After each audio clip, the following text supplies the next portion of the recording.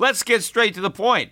You want to grow your portfolio to deal with the rising cost of inflation, to pay off your debt or your mortgage, pretty much anything standing in the way of you and financial freedom, right? Well, with Yahoo Finance, you can get access to the news, data, and tools that you need in order to help you reach that financial freedom. And when it comes to your financial future, you think you've done it all. You've saved, you've researched, you've invested all that you can. And now you need to take those investments to the next level by using what every financial great uses. Yahoo Finance. For more than 25 years, Yahoo Finance has been the brand behind every great investor. They're the #1 finance destination, producing a holistic look at the financial news cycle, including breaking news, original perspectives, analyst ratings, independent research, customizable charts, and so much more. For comprehensive financial news and analysis, visit the brand behind every great investor, yahoofinance.com, the #1 financial destination. That's yahoofinance.com.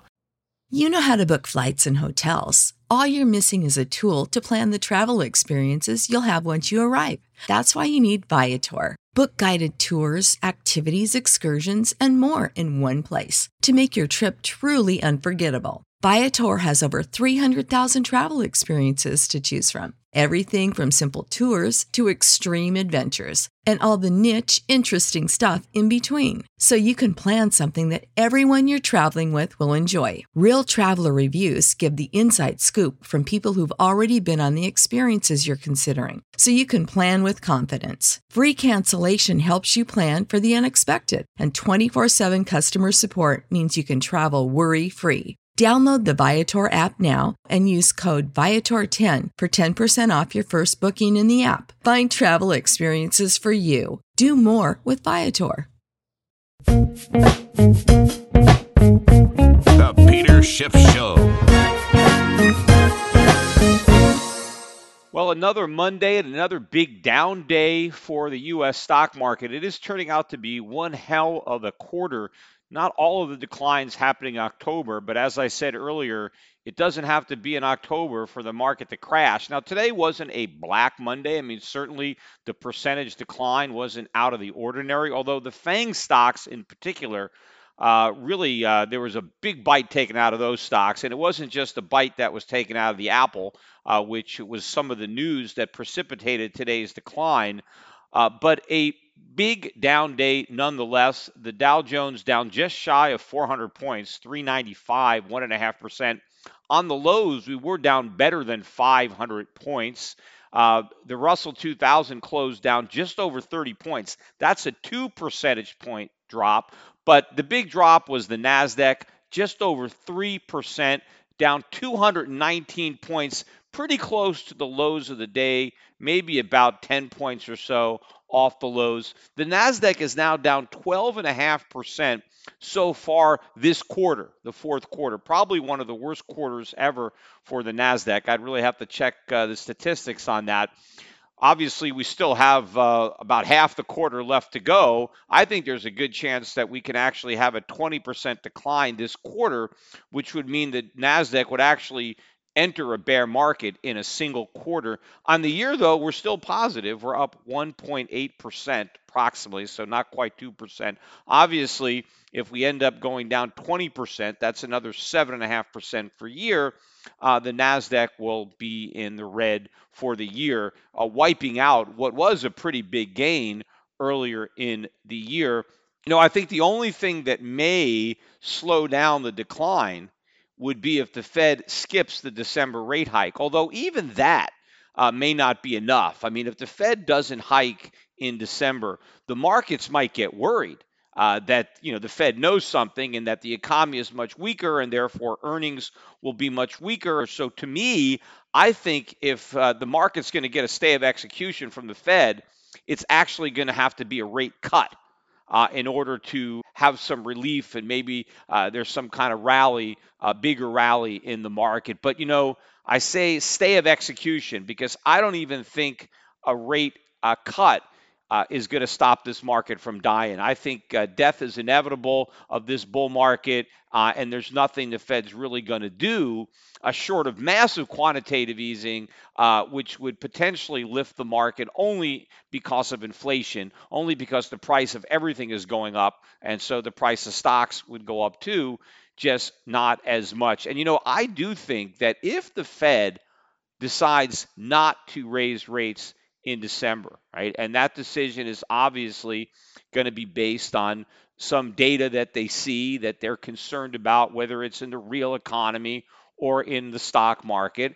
And if the Fed decides not to raise rates in December, my personal feeling is that the next move on rates will be a cut. Because if the Fed doesn't hike in December because it's worried about the economy or the markets, well, I think by March of the following year, whatever it was worried about in December, the problem is going to get bigger. So if it's worried in December, it will be worried even more in March. And so if it doesn't raise rates in December, then there's no way they're raising rates in March. It's just that the markets may not know that. And so the markets may continue to fall off expecting the Fed to raise rates unless the Fed actually flat out comes out and says we're not raising rates anymore. But I don't know that they're actually going to say that. I think they're more likely just to cut rates than to say they're thinking about it. But if they don't go, the markets, I think, are going to be worried, and the markets will continue to fall because they're going to be worried about, what bad thing is the Fed looking at that's causing them not to hike rates. Even though the probability of a December rate hike has diminished somewhat in the last several weeks, the market still is anticipating the Fed to cut rates, and that's one of the reasons that the market is so weak. But there are plenty of other real issues, data points that are coming out, both corporate news and news about the overall economy, in particular today, that I think weighed heavily on the markets. The first one being the home builder sentiment for November that came out at 10 a.m. So the markets were already trading based on another piece of news, which I will get to in a minute, but I want to just focus on the home building numbers. And so this is home builder sentiment. And last month, the number was at 68. Now, anything above 50 is supposedly okay. It still means they're optimistic. So 68 is pretty optimistic. And the consensus was for home builder sentiment to stay at 68. Instead, it plunged all the way down to 60. Huge drop. In fact, the range of forecasts went from a low of 66 to a high of 69. So there was actually somebody that thought home builder sentiment would go up. I mean, I don't know what that guy was smoking. Hopefully for his case, it wasn't menthol cigarettes, but whatever he was smoking, he has no idea what's going on in the real world. But that drop, from what I've read, that is bigger than any drop we had during any month of the last bust, in 2008, the one that led to the 2008 financial crisis. So even though they're still optimistic at 60%, the rate at which that optimism has declined, we've never seen anything like that. And so obviously that scared the market, although why anybody is surprised by this is beyond me. But actually the home builders was one of the bright spots today. The home building stocks in general were up today. Now, to me, that looks like a short covering rally. You buy the rumor, sell the fact. I think the people who have been shorting the home builders are probably the only people who knew, expected these type of numbers. And so they got a bad number. And so maybe the shorts covered. Maybe they decided to, deploy their capital shorting some other stocks, particularly in light of the other bad news that came out before the opening bell. And that one was from Apple. And Apple basically said that they are going to be cutting their production because of, lower sales, obviously. So they're cutting back on production, which obviously trickles down. That affects a lot of the companies that are counting on those orders from Apple to produce whatever Apple is buying to make its products. So the price of Apple down by 4% on the day, pretty big day. But if you now look at the total drop, just over 20%. The way I measure it from the high to where we are today at the close, 20.4% drop in the price of Apple. And that means the way Wall Street scores it, Apple is now in a bear market. Of course, not just Apple, an honorary FANG, not really a FANG, but the FANGs in general, man, the market took a bite out of those guys today. Facebook leading the market down, I think, down another 5.5% on the day. That brings the total decline for this bear market to 40%. And I think, again, I'm not 100% accurate because I haven't checked, but I think this is the biggest decline Facebook has had since becoming a public company. I don't think we've had a 40% drop. I remember initially after the IPO didn't go as well as people thought, there was a drop. I don't think it was this big a drop. And I think since then it's pretty much been straight up. I don't even think there's been a correction. I'm not sure, but certainly not a bear market, not one down 40%. So that is the weakest of the FANGs so far. In second place is Netflix. That was down actually 5.5% today, so pretty much neck and neck with Facebook. But since its peak, Netflix is only down 36%, so not as bad as Facebook. Then Amazon down 5%. Remember the $1 trillion company?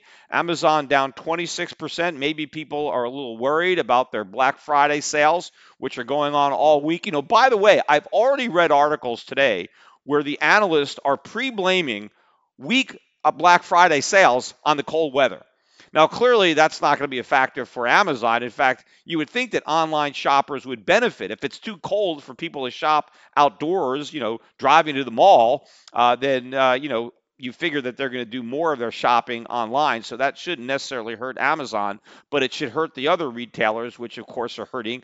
Retail stocks in general, again, down again today, not as much as the FANG stocks, but nonetheless, these things are dropping pretty much on a regular basis every day. Rounding out the FANGs is Google. That is the strongest of the FANGs, down 3.8% today. And I'm just looking at it now. It's not quite in the bear market. It's the only one that's only in a correction. It's down 19.9%. So if it slips a little bit tomorrow, then Google will also be in a bear market. And so all of the FANG stocks will be in bear markets. Again, what are the odds that the rest of the market is not going to follow the lead of the leaders who were leading the market up? They're clearly leading the market down. The financials, in general, the financials weren't that bad today. There were plenty of them that were up, but not Goldman Sachs. Goldman Sachs down another 2%, a new 52-week low for Goldman Sachs, extending the bear market there. That stock is now down 28% since the peak. I want to circle back to the sentiment numbers. Again, I wanted to mention this and forgot about the home builder sentiment, because this is just one of the first sentiment indicators that's giving way, because obviously home sales are imploding. So you might expect the builders to be a little bit nervous about this, even though they're still somewhat optimistic. That optimism is fading fast. But remember, this whole rally is built on confidence, and the confidence is going to start going everywhere. I mean, first you get the home builders are losing confidence, but then I think you're going to see business confidence, particularly small business confidence, which was at a record high. That's going to start to diminish. Then I think the big companies, corporations, some of these guys are maybe already getting a little worried, the ones that are talking to Jim Cramer. So I think you're going to see the confidence there fall. Then, of course, consumers, right? Their confidence is going to start to fall when their stock portfolios go down, when their home equity evaporates, and then when some of them start losing their jobs or their friends start losing their jobs and they're worried that they're next. Then, of course, investors, right? Eventually, they're going to even lose confidence in the market when they see their accounts going down. Eventually, even the financial media. I mean, these guys who still are reluctant to call this a bear market, they're clinging to the hope that it's just a correction and that everything is great.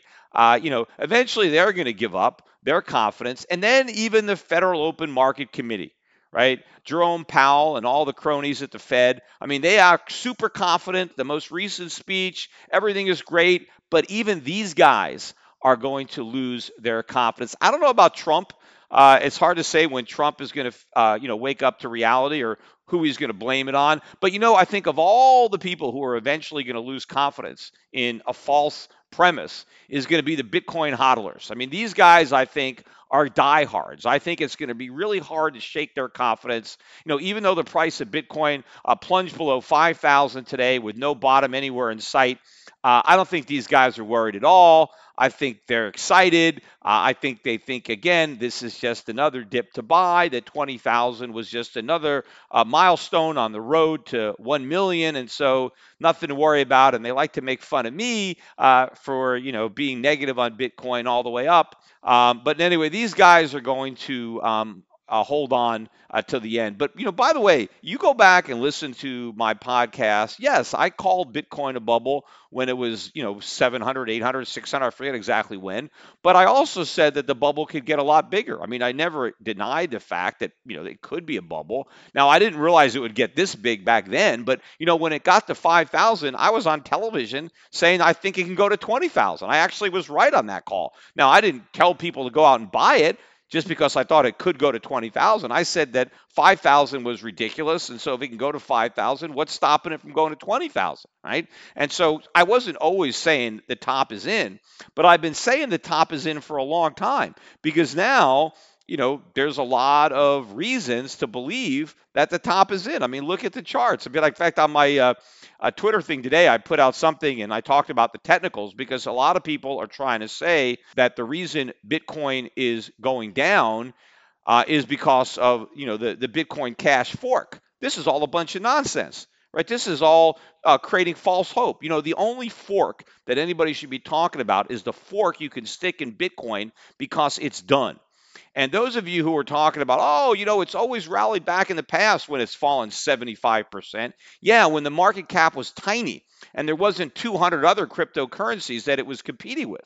Last time the market collapsed this much, I mean, it was probably better than 90% of the value. Now it's, just over half the value because you got all these other cryptocurrencies competing. And by the way, I'll get into this a little bit later, I think, but Bitcoin was the best performing of the cryptos. Although, why don't I mention it now? So Bitcoin, as I'm speaking, is around 4,800.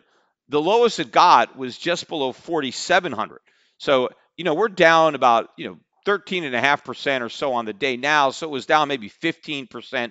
But that is one of the best performing cryptocurrencies during the day. I mean, so many of them were down more. Now, I'm looking at this coinmarketcap.com, and for some reason, this always has the Bitcoin price 1 to 200 above where actually it is. So I guess this thing overstates it. But as I'm looking at it now, we've got a combined market cap of just under 162 million, which is the lowest it's been in over a year. I mean, Bitcoin is at about 52.3% dominance. But you look at some of these other coins, Ether down over 15%. We're below 150 in Ether. 148. Market cap there is down to barely over 15 billion. In fact, Bitcoin's market cap is below 85 billion. So it is losing a lot of value. Some of the other darlings, EOS down almost 12%, 404 almost with a 3 handle. Look at Litecoin down over 14%. This thing is at 36. There's only 11 cryptocurrencies now that have market caps of over $1 billion. I mean, at one point, I think that was over 20. And one of those is Tether, which doesn't even really count because it's, a stable coin to the dollar. So as far as, actual cryptocurrencies, there's only 10 now that are over $1 billion. The lowest one is Tron. It's got a market cap of $1.03 billion. So it's down 17% today. So obviously it may not, drop out of that club by tomorrow or later today, and then we'll be down to 10. But there are some stocks that have really been clobbered. I mean, look at this one. Tezos is down over 25% today. This is just one day. Some of you might not have heard of Tezos, but it's the 19th biggest market cap. And you don't mind Tezos, you bake these guys. Well, somebody left these things in the oven way too long because these things are collapsing, and I'm sure they're going to be crisp by the time this thing is down. But again, the crypto guys, their confidence, I think they're going to hold on to it longer than everybody. I think even the Federal Reserve is going to give up the ghost before the Bitcoin hodlers do that. But all the bubbles are breaking. It's not just the cryptos. Look at the pot stocks again. Canopy Growth, the big company, down 7% today. In one day, now down 44% so far this year. Tilray, another speculative guy, had a pretty good day on a relative basis. It just dropped 3%, but it's down 65% since its peak. I don't know, like a month or two ago. I forget when that happened.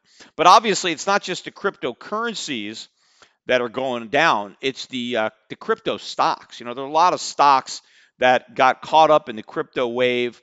One of the big ones was Square. And, they were adopters of crypto. They were down 11% today. Big move in one day. They're down 38% so far from their peak. Overstock, another big retailer. They accept Bitcoin. They're into crypto.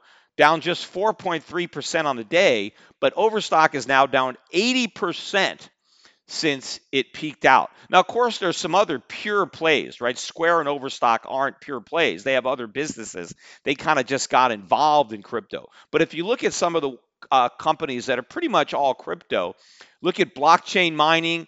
That's based out of Tel Aviv. They bought Bitfarms in Canada. Stock was down 4.4% today. Not too bad today, but down 93% since its peak in the last year. 93%. Hive Blockchain Technologies, Canadian company, was a darling miner of Ether, down 5% today, down 95% from its peak price. Remember Riot Blockchain, right? I mean, these guys came out, I think they changed their name and became Riot Blockchain, down 15% today. That was the biggest decliner of the day among the crypto crowd, but that stock is down 96% from its peak. 96%.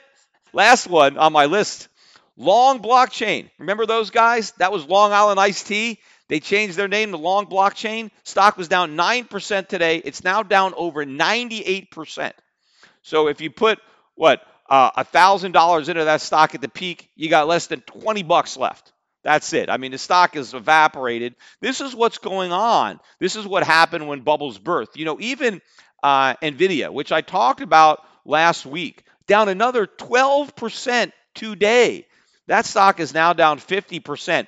I didn't mention it when I talked about it yesterday because I forgot, but I noticed a few people commented about it, and so I remembered it, so I'm going to throw it in there today. But NVIDIA, in a way, there's a little bit of a crypto angle to that stock because they sell these CPUs that are used by the miners, the cryptocurrency miners, Bitcoins, and all the altcoins. They need these CPUs in order to mine the coins. And so there was a lot of demand for these CPUs in the fourth quarter of last year. And I think that the guys over at NVIDIA kind of extrapolated this demand going forward, and I thought they kind of flooded the channel. They just expected the demand to continue. And, there's a lot of people who wanted to buy these things, gamers that wanted them, and, they couldn't get them. They were in short supply. The prices were being bid up. And so the stock and NVIDIA was being bid up because they were making a lot of money, selling these CPUs. Well, obviously, one of the reasons that they missed on earnings was because the crypto mining demand is not there anymore because the price of cryptos has fallen so much that in many parts of the world, you can no longer mine them profitably. And so obviously, there's not a lot of demand for new people to enter the mining space. So, those sales have evaporated. But of course, that wasn't a big part of their overall earnings, but it was probably a big part of the growth. And a lot of investors and management expected that to continue with all the hype around cryptos. And obviously, that didn't happen. And that's one of the reasons the stock is down. But another aspect that nobody is discussing, which is very reminiscent of what happened with the dot-com bubble, is after the dot-com bubble popped, right, and a lot of these companies, these tech companies went bankrupt, they had purchased a lot of equipment from Lucent and Nortel and Cisco for their businesses. And when they went bankrupt, they put this stuff up for sale. And so now the companies have to compete with themselves because a lot of the products that they sold were now on the market, right? You could buy them on eBay used, and some of them might have been brand new. Maybe the companies went bankrupt before they even took the stuff out of the boxes. And so now the stuff's for sale. And so you're competing with your own merchandise. And so that makes it difficult to sell. And of course, what made it even worse for some of these vendors is they actually financed the purchases. They actually loaned the money to the dot-com companies to buy their equipment. And then when the dot-com companies went belly up, they couldn't repay the loans. So now they had to write down the earnings that they were pretending they were earning money as they were vendor financing, their customers. And then they had to write down those sales, which obviously hurt their stock prices. But then they still had to compete with their own merchandise. Now, I don't think any of the companies like NVIDIA were that dumb this time. I don't think they loaned money to these crypto miners, right? I think the crypto miners were making money hand over fist mining cryptocurrency. And so they were able to go out and pay cash for their mining equipment. And I think there were a lot of ICOs and there was a lot of money being thrown at the space. And so at least they weren't doing vendor financing. But where I see the similarities is when a lot of these miners go out of business, right? They're going to be selling these CPUs. Some of them barely used rather, maybe some of them not even taken out of the box. So NVIDIA is going to be in competition because a lot of these miners, as they move on to something else, they've got all this, CPUs that they don't need. And so they can put them up on eBay for sale on the used market. So this is good news for the gamers who want to buy some on the cheap, but it's not going to be good news for NVIDIA shareholders as earnings continue to erode. One more last bit of irony on these cryptocurrencies. The cryptocurrencies, Bitcoin got started after the 2008 financial crisis. It was really kind of launched as a result of that crisis and a kind of like a loss of confidence in fiat currencies and central banks because of all the bailouts and the bail-ins and the potential for hyperinflation. And so, out of that, Bitcoin was born. That's where the idea was conceived. But then I think also early on, and a lot of the people who bought it, other than the hardcore, libertarians who just, again, like the idea, I mentioned about it on my last podcast that this is, a pipe dream. But one of the other great things about this dream that the libertarians had is not only would this be a great world where, Bitcoin can take down the Fed and the evil central bankers, but all the libertarians who got in early were going to get rich. Right? All these young kids were going to be the millionaires and the billionaires of the future. And all those old fools like Warren Buffett, and Jamie Dimon and Euro Rabini or James Rogers or Ron Paul or, even Peter Schiff, whatever. There are a long list of people who were too stupid and too old to get it. See, we were going to go broke.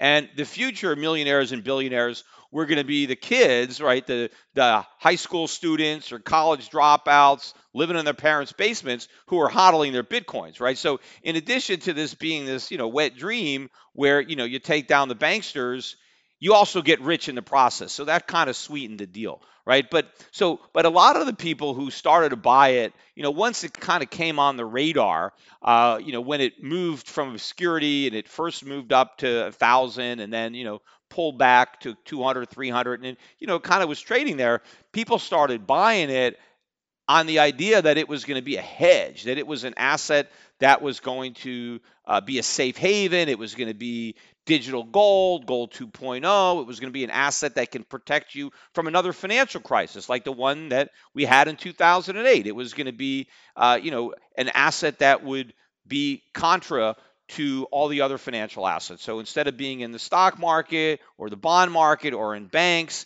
you could have an allocation to digital assets, cryptocurrencies. And a lot of people got in based on that premise and have been buying it based on that premise. And I think it's going to be ironic because we're very close to another crisis that will be bigger than the last crisis. We're not close to another great recession and markets are going to get killed. And just the way Bitcoin was born in the last financial crisis, I think it's going to die in the next financial crisis because it is going to fail to deliver on its core promise. Because when Bitcoin crashes more than all the other assets, when Bitcoin is down more than the stock market, the bond market, any of the other fiat currencies, right? When it gets killed and people who put their faith in Bitcoin lose even more money than people who lost their faith in the establishment and in the central banks, well, it's out, you lived its usefulness. What is the purpose of Bitcoin? Particularly if I'm right about gold. Because if gold ends up rising and it's the only asset that rises when everything else is falling, well then, gold wins its battle with Bitcoin. Gold is the last safe haven standing, and that removes one more barrier from gold. By the way, when you talk about confidence, who's going to lose their confidence next? I think it's gold investors that lost their confidence first. They lost their confidence a long time ago, especially gold stock market investors. When you had these stocks, many of them making 52-week lows or multi-year lows this week. So one of the reasons that I am very confident that the gold bear market is over and that we're in a bull market is because everybody has already thrown in the towel and lost so much confidence. The stock market, that hasn't happened yet, right? The bond market hasn't probably happened yet. The cryptocurrency market, not even close to happening. So the markets where people are still very confident are the ones that are ripe to decline. And I think one where you have maximum pessimism, like you did in the gold market and the gold stock market, those markets are washed out. And so we're early in a bull market when it comes to gold and gold stocks, and we're early in the bear market in stocks. And when it comes obviously to cryptocurrencies, we're not early in the bear market because the bear market's been going on for a year. But I think in the scheme of things, we're still early. I mean, we had a bull market that lasted for about 9 years, and now we're in the bear market. I don't know how many years that's going to last, but it's probably not going to be 9 because it's not going to take that many years for Bitcoin to really bottom out. The question is it going to zero out, or will it still maintain some nominal price for punters to speculate? One of the biggest Bitcoin touters is this guy, Tommy Lee. And I see him almost all the time on CNBC, but he's on Fox Business too. He makes the rounds. And, this guy reduced his year-end price target, I think on Friday, on Bitcoin to 15,000. Right? I think it used to be 25,000, or then he cut it to 20,000, and now he cut it to 15,000. It was 5,500 when he cut his year-end target to 15,000. That means, Bitcoin has to triple in the next month and a half to get to 15,000, and the thing has fallen through the floor. How does this guy have any credibility making a call like that? Based on what? What is your reason for your forecast? Hope? That's it. Tommy, why do you think the price of Bitcoin is going to go to 15,000? Well, I hope it's going to go there. Well, you can't base a forecast on hope. He's got to have some rational reason to think it's going to get there. When it's dropping through the floor, when it's got nothing going for it, remember, it's all about technicals. Don't think this is a fundamental story. Bitcoin has never been about the fundamentals. It doesn't have fundamentals. It's all about the technicals, and the technicals are lousy. And so based on what technical chart pattern could you say that your target for the end of the year is 15,000? That shows the whole thing is a joke. He's just saying that. He's trying to convince people to buy. He's trying to convince people not to sell by hyping this stuff up. And these major networks give this guy a platform to basically come out and lie. Can you imagine what they would do to me if they let me on CNBC and I said my price target for gold by the end of the year was triple the current price? I said, I think gold's going to 3,500 by the end of the year. They would laugh me out of the studio.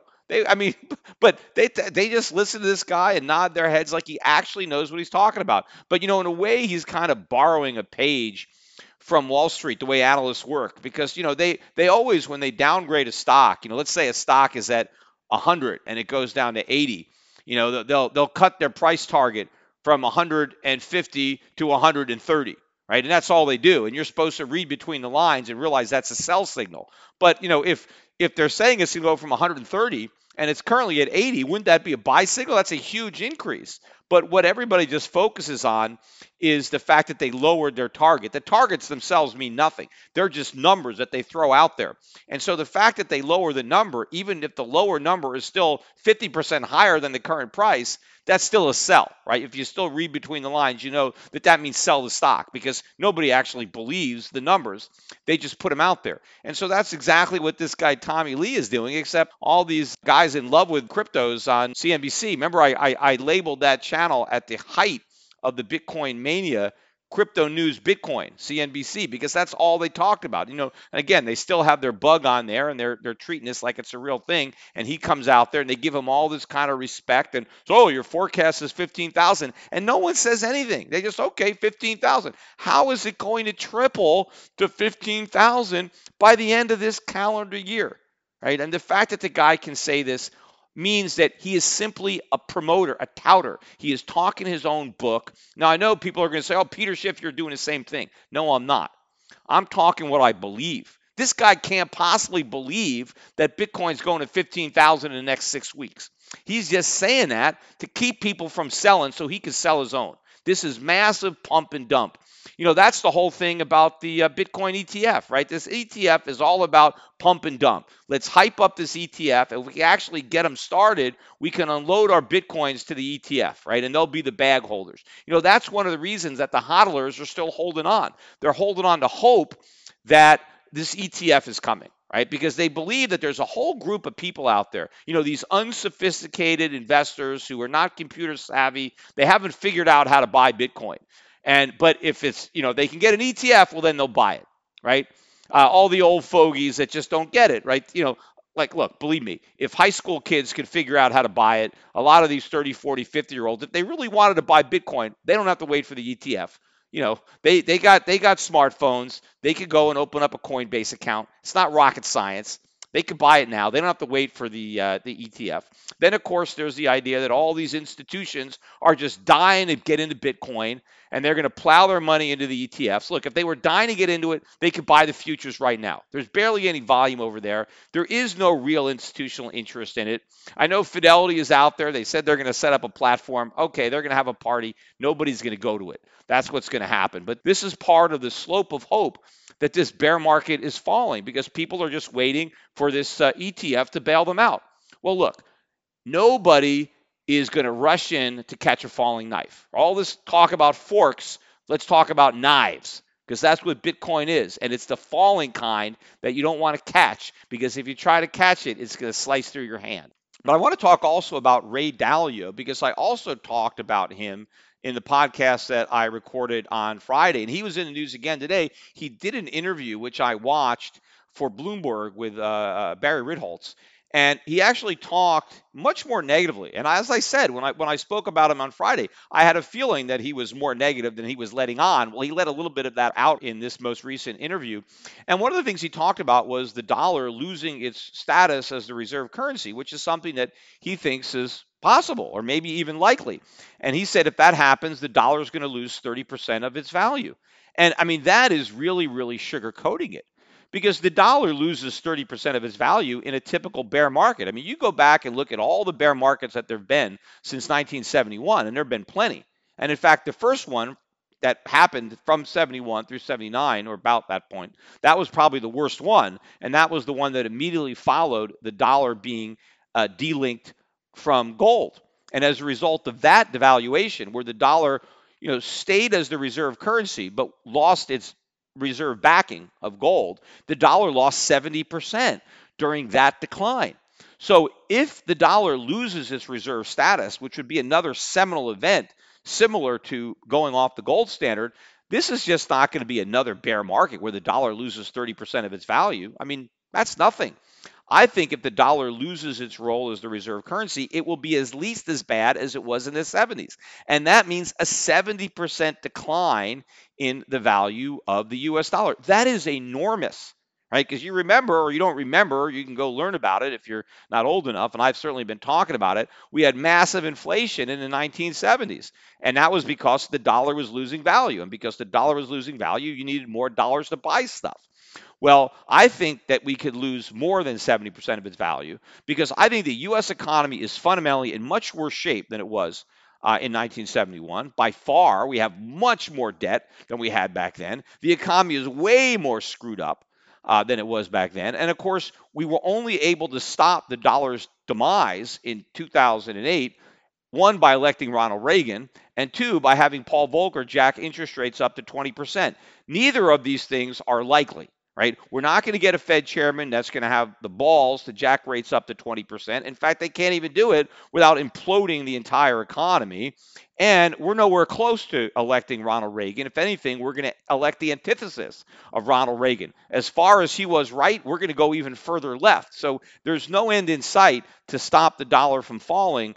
So it could fall. It could be like a bottomless pit. So 70%, maybe that's a high end of the estimate. We can lose a lot more than that, which is why I am, so adamant about people holding on to their Euro-Pacific capital portfolios, adding to their portfolios, really hunkering down, getting out of the U.S. dollar. You have so much to lose by staying in the U.S. dollar and so much to gain by getting out, by investing in the overseas markets that I'm in, some of the emerging markets, gold stocks. I think the amount of money that we're going to make is going to be just incredible. I think it's going to be unprecedented as far as returns on these type of assets measured in U.S. dollars.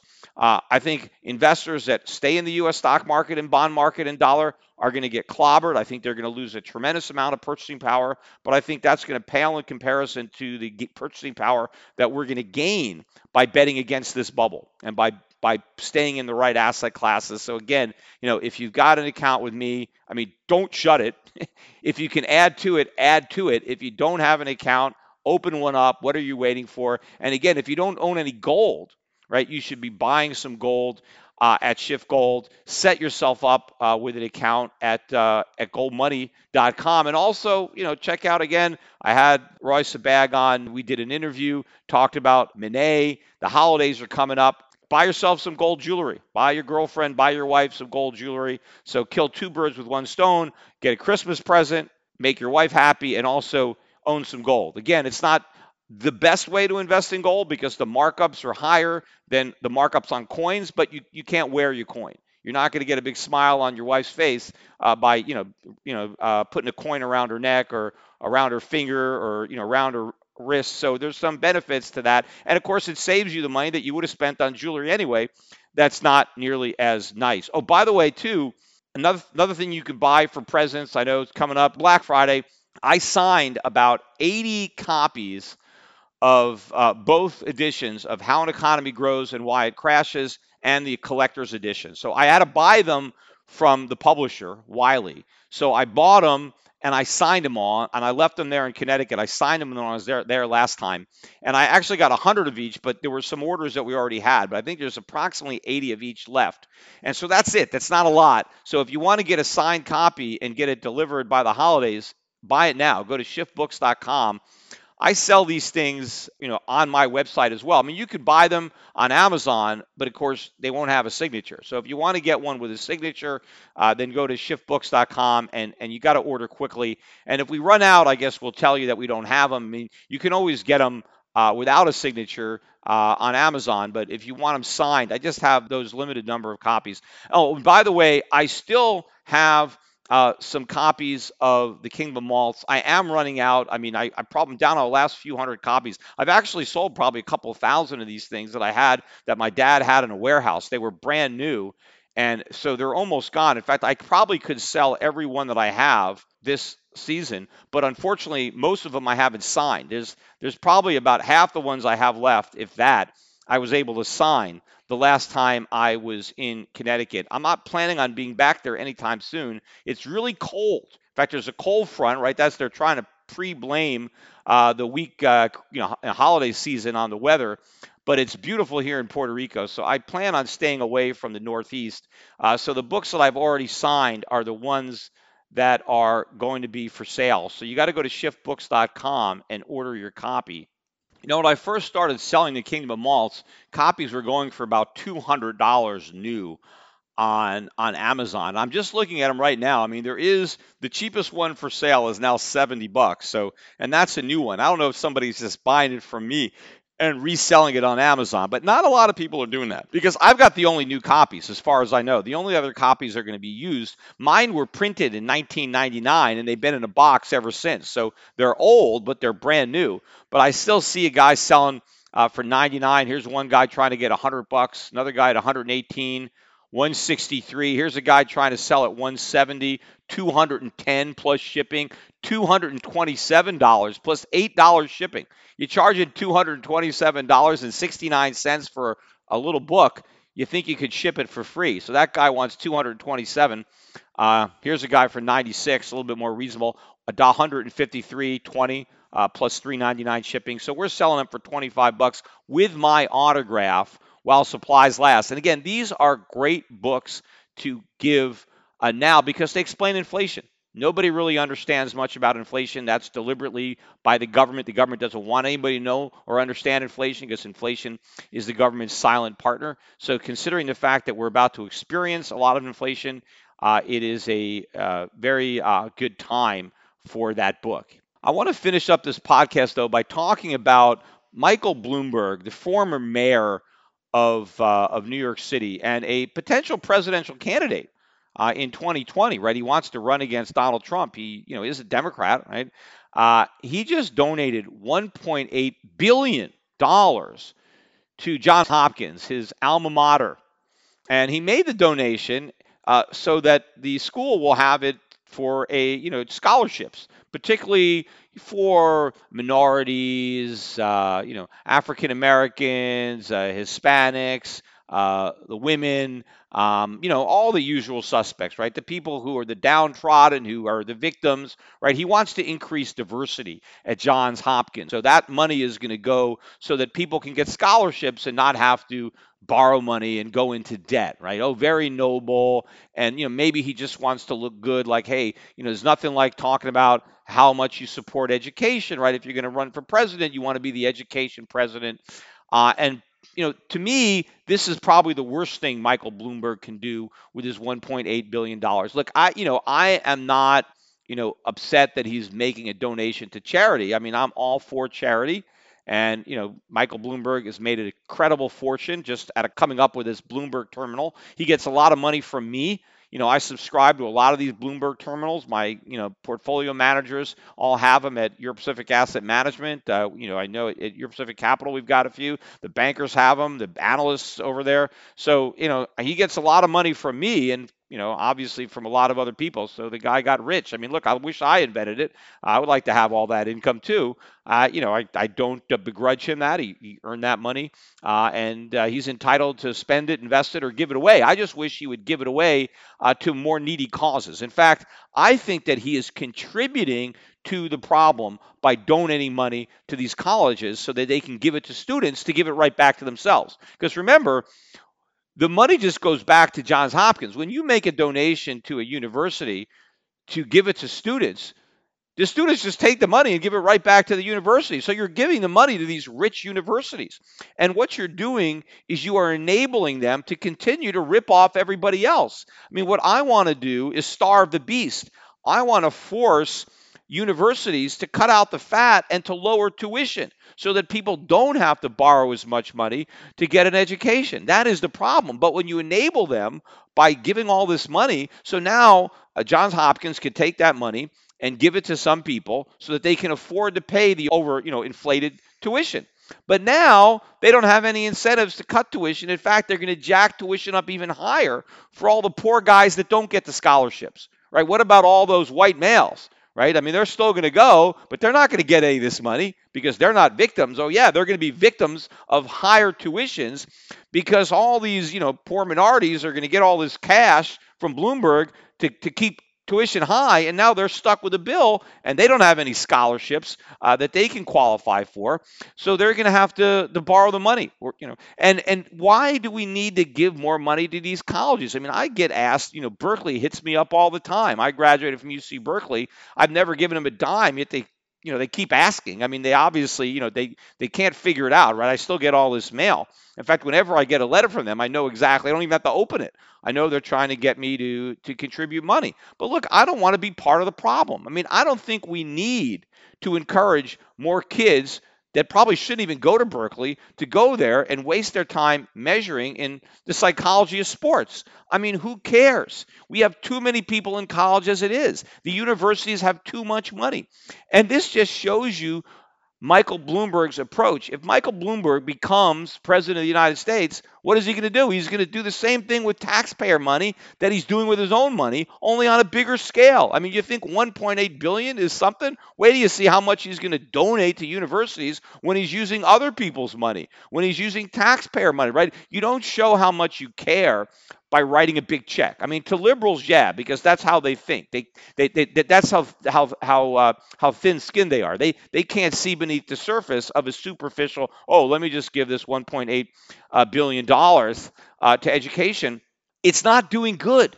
It is helping to facilitate the problem and perpetuate the problem. And a lot of people aren't going to get these grants. And because of these grants, they're going to end up paying more. What we need to do is get all the money, all the government money, out of education. So these guys actually are subject to real market forces. So they actually have to deliver a product that's worth the money, that the students have to be able to afford to buy the product without going deep into debt. I mean, there are plenty of products that we're able to buy without mortgaging our futures in order to buy it. Education should be one of them.